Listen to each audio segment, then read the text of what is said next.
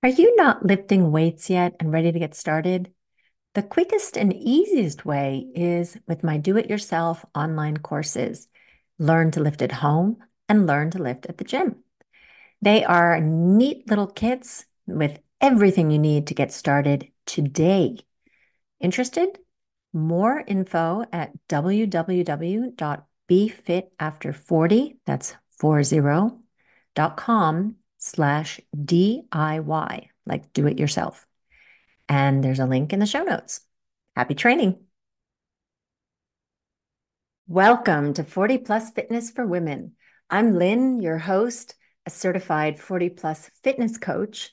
And today we are going to be talking about the 5 top New Year's resolutions that I really hope that if you're over the age of 35, you are looking at as far as improving your fitness and health for the year ahead. But before we get started, I wanted to say thank you so very, very much for the year 2023.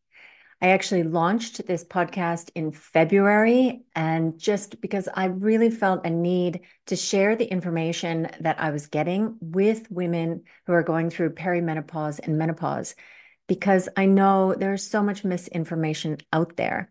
And the podcast has really, really grown. So right now, 40 Plus Fitness for Women podcast is in the top 25% of all podcasts.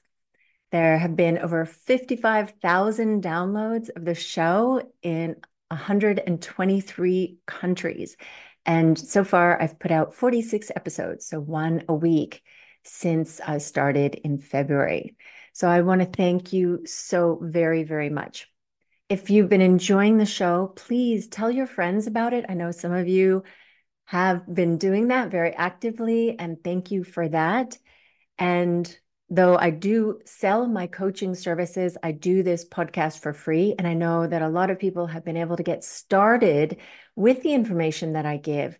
So if you want to show your support financially, I would be happy if you want to buy me a cup of virtual coffee. And if you're interested in doing that to show your appreciation, then there is a link in the show notes. All right. Before we move on to 2024, I want to say that if you have been starting on a fitness journey or made some changes in 2023, please take an hour this January, in the beginning of January, to look back at how far you've come. Now, I'm recording this on the 28th of December. So this is in my plans for the next couple of days to really look back, like, to take one more set of progress pictures, probably tomorrow morning, and compare it to what I was looking like in January to see how far I've gone, to dig back into my training tracker to look at what were the weights that I was using in January and see how far I've come. So really exciting when you can see how much can happen in a year. The progress comes little by little, right? Especially when you're making lifestyle changes. You start walking more. Well, that's not going to show up overnight or in 2 weeks or 3 weeks, but maybe in 3 months. So it's important to look back over a longer period of time to really be able to see how much progress you have made. Okay, but let's get into my suggestions as the best New Year's resolutions for women above the age of 35. And these are really about self-care, right? When you do fitness things, make lifestyle changes to improve your fitness and your health, this is self-care. It's not another task on your to-do list every week. It should be something that becomes part of your everyday, like brushing your teeth, like putting those serums on your face or using body lotion or whatever it is that you have started doing to take care of yourself to make sure that your body is in shape for the years ahead. If you think about it, why do you brush your teeth? Remember the toothbrushing or the toothpaste industry for a long time was talking about, hey, you don't want your teeth to fall out. You want to have your teeth and not dentures. And that's why I think toothbrushing became really, really just part of life. You don't question, do I need to brush my teeth? Oh, toothbrushing is boring. You just do it, right? Because you don't want to be using dentures when you're older. And the same way, some of these fitness things, and as you, if you know me at all, I mean that lifting weights, weight training is going to be the number one thing that I want you to start doing. But I'm not going to start with that. So, what I'm not going to encourage you to do is to start on some cleanse or a fast or some crazy diet to get rid of all those pounds that you've put on over the holidays and go do a ton of cardio, sweat it all out, pay back for all the calories that you've spent over the holidays. No, that is not my opinion as far as what you should be doing in the new year. And if you listen to my most recent podcast, you will understand why. So don't do that. That's not very kind to yourself. If you want to do a cleanse as far as not drinking any alcohol in January, that is amazing. And that actually supports all of the things that I am putting on my top 5 list. And, I don't think I'm going to do that myself, actually, but I know a lot of my friends who have been out drinking many, many times a week. They are doing a alcohol-free January. Anyway, so let's start with the first thing. So, new habits for the new year. First is to really focus on your sleep. And I know sleep is boring. Oh my God, what's that going to do for me? It's not going to trim me down or anything. But actually, you know what? It will over time. So, I'm really talking about lifestyle changes. And especially if you're in perimenopause and menopause, sleep for many, many, many women becomes a big issue. It's harder to fall asleep. It's harder to get good quality sleep. And the repercussions of not getting good sleep are that you don't have enough energy to get through your day. You'll maybe have more brain fog than you normally have. You will have trouble recovering from your workouts. Your hunger and satiety hormones go out of whack, which means that you may be eating more than you would otherwise. So, really, sleep is super important. And I know for me, that was one of the first things that I struggled with when I hit perimenopause was I just couldn't fall asleep. I'd be lying in bed and, I'm totally calm, no concerns going through my head, but it was like the light just wouldn't switch off. And I did get help from my doctor and started taking melatonin, and even for a little while was using some aids so that I could just fall asleep. And I, I'm not promoting any of these for any of you. It is always an individual decision. So talk to your healthcare professional. But if you are not getting quality sleep, if you're having trouble sleeping, then you may need help. But there are also a lot of sleep tips. So I feel like I will do a sleep episode about some great things that you can do to improve your sleep that don't require any kind of medicine or pills or whatever. So if you're interested in that, hit the subscribe button to make sure that you don't miss the episode. It'll probably be in February because January, I'm really focusing on fitness stuff because people love to start fitness habits in January. The thing about sleep is that it is kind of like oxygen, that if you're holding your breath, like let's say you are swimming, you hold your breath, and then you come up for air, you breathe a little bit harder for a little bit because you have to make up for the air that your body wasn't getting. And sleep is the same way. It's not like you can just skip a night of sleep and then the next night you sleep a normal amount and you don't notice any consequences. You know that, of course, you do. And you kind of need to get rid of that sleep deficit. And I think that our society today way too much encourages us to be like getting up super early in the morning, that you can't be a winner if you're sleeping till 8 o'clock, or, the successful people get up at 5 and go to the gym. I think if you are a woman, especially in perimenopause, menopause, you need that sleep and it is going to help you to be that super person because your brain will be working better, your body will be working better. So aim for that 7 to 8 hours of sleep. So that's my recommendation, like focusing on sleep, making sure that you're getting the 7 to 8 hours of sleep.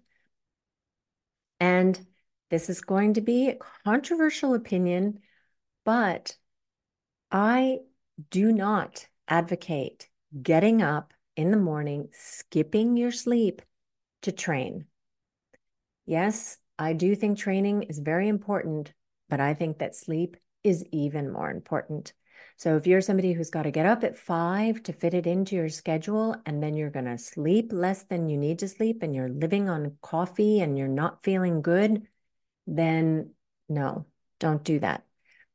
Personally, I luckily have a flexible work schedule because I don't do this full time yet, though my hope for the future is that I will be able to do this full time. But so now when I go into bed, I set my alarm so that it's about 8.5 hours into the future. So while I'm lying in bed, I know I'm going to turn out the lights. I set my alarm and I set it for about 8 hours and 15 minutes, 8 hours and 20 minutes into the future. And then I sleep till then. So some days I start my work day at 8. Some days I start it at 9. And then I just, run the other end since I have sold 8 hours of my day to my employer. So that's how I do it. And that makes sure that I get enough sleep. So there's just an idea for you. I've been using the Aura Ring for years now. And one of the things that it taught me very early on is that you definitely don't fall asleep the minute that your head hits the pillow. Or if you are falling asleep the minute that your head hits the pillow, then you are sleep deprived, actually. It should be taking you like 5 minutes or something to fall asleep. But normally you don't fall asleep the minute your head hits the pillow. So you do need to take that into account as well. All right. So sleep is number one. And number two, surprise, surprise, is weight training. So if you've got your sleep covered, the next thing that I would definitely do is weight training. Because every week, every month that you push that off into the future, your body is getting weaker. And it's getting weaker, not just your muscles, but your bones, your ligaments, your tendons. So, weight training has health benefits far beyond just getting bigger muscles or being able to lift bigger weights. So, it's important for you to get started so you can stop the decline and even reverse the decline. And I talk about this in so many episodes, but even 2 days a week for an hour is plenty. You just make sure that you hit each of your muscle groups twice a week, and that is going to be stimulus for them to get going. And shameless plug, as usual, is that if you need help, I have my do-it-yourself courses, so my self-study courses, which give you everything that you need to know to get started. So those are an inexpensive alternative with all the information that you need. And then if you want some coaching from me, then my group program is a great option. And the first one for this year is kicking off now in January. So don't miss that registration. That's a lot of fun. Get lots of help from me. And by the way, the weight training, though it has all those amazing health benefits and fitness benefits, you can't forget the aesthetic benefits. And that, we're human. We like that motivator. And it will really transform your body. So things that my clients have told me is that their friends have noticed like, hey, you look different. You're like standing differently, you move differently, you look more firm. And it's okay to be happy about looking better. We care about that. I'm not going to deny that. I love that. I love it when people tell me, wow, I can't believe you're 52. You look great. You look really firm. You look really fit. And that is a great motivator. And then you get all the wonderful health benefits on top. Okay, so number 3 on the list is movement. And now this was something where I was like, movement or weight training, movement or weight training. Which one do I want to put first? Because the thing is that the more they have studied it, the more they realize that even just getting people walking is super beneficial versus not moving. All right, so you can think of this in two ways. And I really think about movement as how much you're moving during the course of the day, not like exercise movement, but that are you sitting at your desk all day or are you on like a walk pad? Or do you take 5-minute breaks and walk up and down the stairs? Or are you talking on the phone and pacing in your office at the same time so that you're getting those steps? Are you parking a little bit further away in the garage so that you have to walk? Do you walk up the steps rather than taking the elevator when you go shopping? So, this kind of movement, the more of that you can get in your day, the better. And that is actually the movement portion of the calories that you spend in a day is larger than what you spend going to an exercise class. So you are not going to be able to make up for the fact that you've been sitting all day by just going to the gym and burning calories like a maniac for an hour. So those kinds of step trackers are really useful for this. You can use a sports watch or a Fitbit or Oura Ring or whatever. And these tools are not exact, right? It's not like if it tells you you've done 10,000 steps that you've actually done 10,000 steps. And you can check this yourself. I did this where I checked how many steps my sports watch told me I'd done and my Aura and wrote them down. Then I went and I walked around my house for 200 steps. Like I went up the stairs, I went down the stairs. I did a little bit of like moving from one foot to the other. I paced around my living room, this kind of thing. And then I looked at what each of them told me, and they're not accurate and they're not even in sync with each other. So they give me different readings. So it's not like an exact science, but the idea is just for you to know at the end of the day that, oh my God, I barely budged today versus, wow, today I really like moved around. So, and I aim for about the 8,000 steps per day. And if I get to 10, that's wonderful. And if that seems like a ton for you, so right now you're maybe at 3,000 steps a day, don't think that, oh my God, I got to do 8,000. And if not, then it's worthless. So these New Year's resolutions that I'm proposing here are not about like quick fixes. These are about lifestyle changes. So if today you're walking 3,000 steps and you can increase that by, let's say, 100 or 200 steps a day just by taking 2 5-minute breaks during your workday and walking around the office or walking up and down the stairs or not taking the elevator and using the stairs when you go to work, that is a huge change over the course of the year, right? Because it's like these small things that you change, which start to compound over time.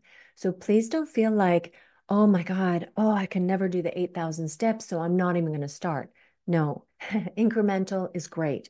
And the same thing with the weight training. That's why I have programs which allow you to train just twice a week, because it's more important to get started and just consistently do it than it is for you to do it perfectly all the time. All right. And number 4, actually, you don't need to move at all to do this one. So this is in a way, an easy one. No, maybe simple, but not easy, which is getting in more protein. And I have talked about this on past episodes, but I think it's important to repeat this stuff over and over again. I actually had one podcast listener who wrote to me and she said, she's listened to all my podcasts once, and now she's going through and listening to them all a second time. And she's noticed that she's catching more things the second time around. So that's why I figure I will repeat these things because it's the repetition that is going to help you to remember them.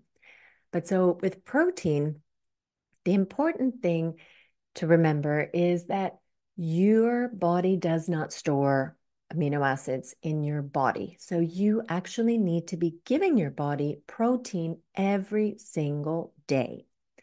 And your body is constantly breaking down your muscles and building them back up, like in a small way, even if you're not weight training, because it kind of refreshes you all the time. Your body's doing that all the time, like your skin cells slough off and all that, right? So muscles are similar in that, like break down, build. But the problem is that if you don't have amino acids available in your body, then what's your body going to use to build those muscles back up? Let alone if you're weight training, you need even more protein so that it can build bigger muscles than you had before. So make sure that you are eating enough protein. And that is so easy to say. It is not so easy to do. And as you age, you actually need to be eating more protein, not less protein, because your body gets worse about taking advantage of the protein that you're eating. So I've told you guys about my mom before, who I preach this to her every time I see her. I'm like, Mom, have a steak, have some chicken, have some salmon. Because she's always, oh, just have a vegetable. She's like, Lynn, I had a sandwich for breakfast this morning with a slice of cheese and a slice of ham. It's like, okay, that was maybe 20 grams of ham and cheese on there. And those are not 100% protein, by the way. So she's gotten maybe 5 grams of protein in that day. And she would need to get minimum 100 grams. I would say, like, even if you don't know what your weight is, try to minimum get 100 grams of protein. And then if you want to be more optimal, get 1 gram per pound of body weight. And like I said, it is not an easy thing to do. It doesn't happen by accident. So you have to be conscious of what you're doing. So let's say I'm reaching for a snack. If I get a sandwich, piece of bread with some butter and cheese and ham, like really if I weigh all those things, the majority of that is carbohydrates and fats and very, very little protein.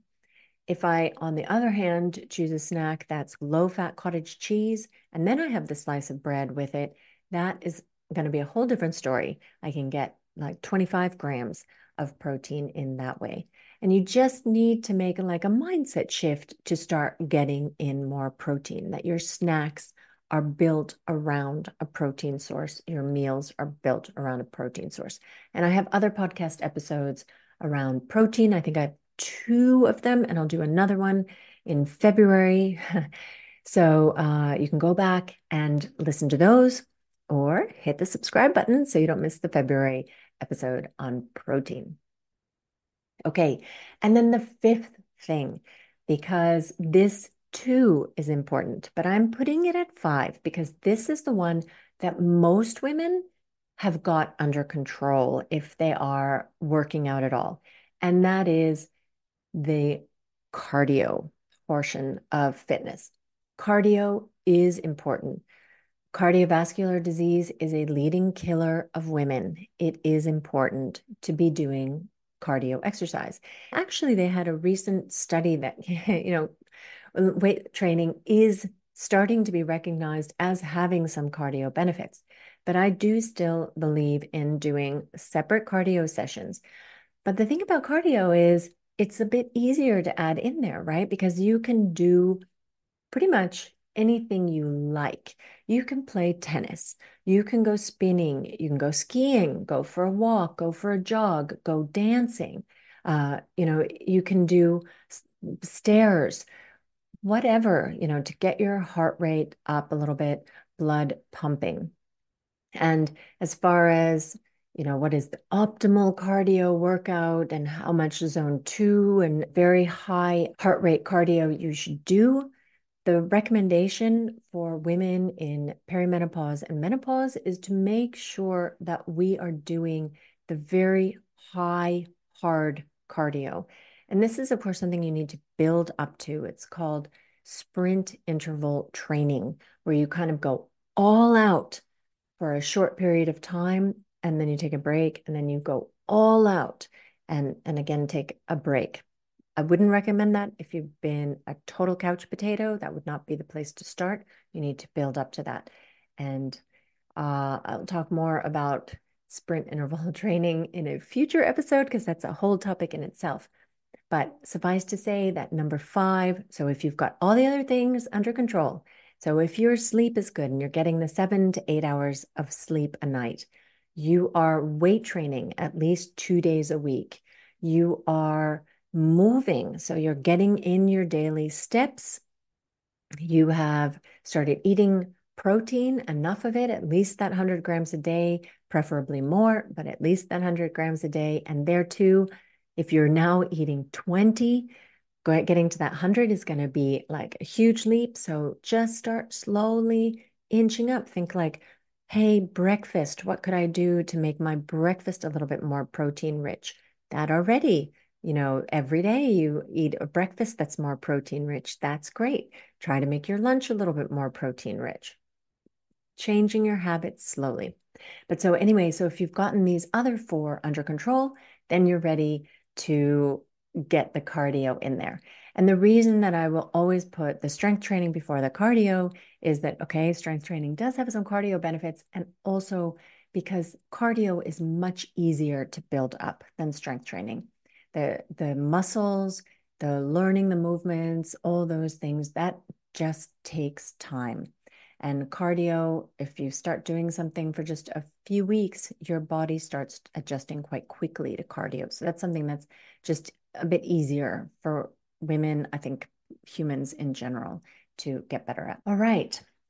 So final thoughts is remember that this is not a to-do list that I'm trying to hand to you or propose to you that, oh my God, now this year I have to get these 5 things in place and it's a checklist and it's one more thing for me to stress about.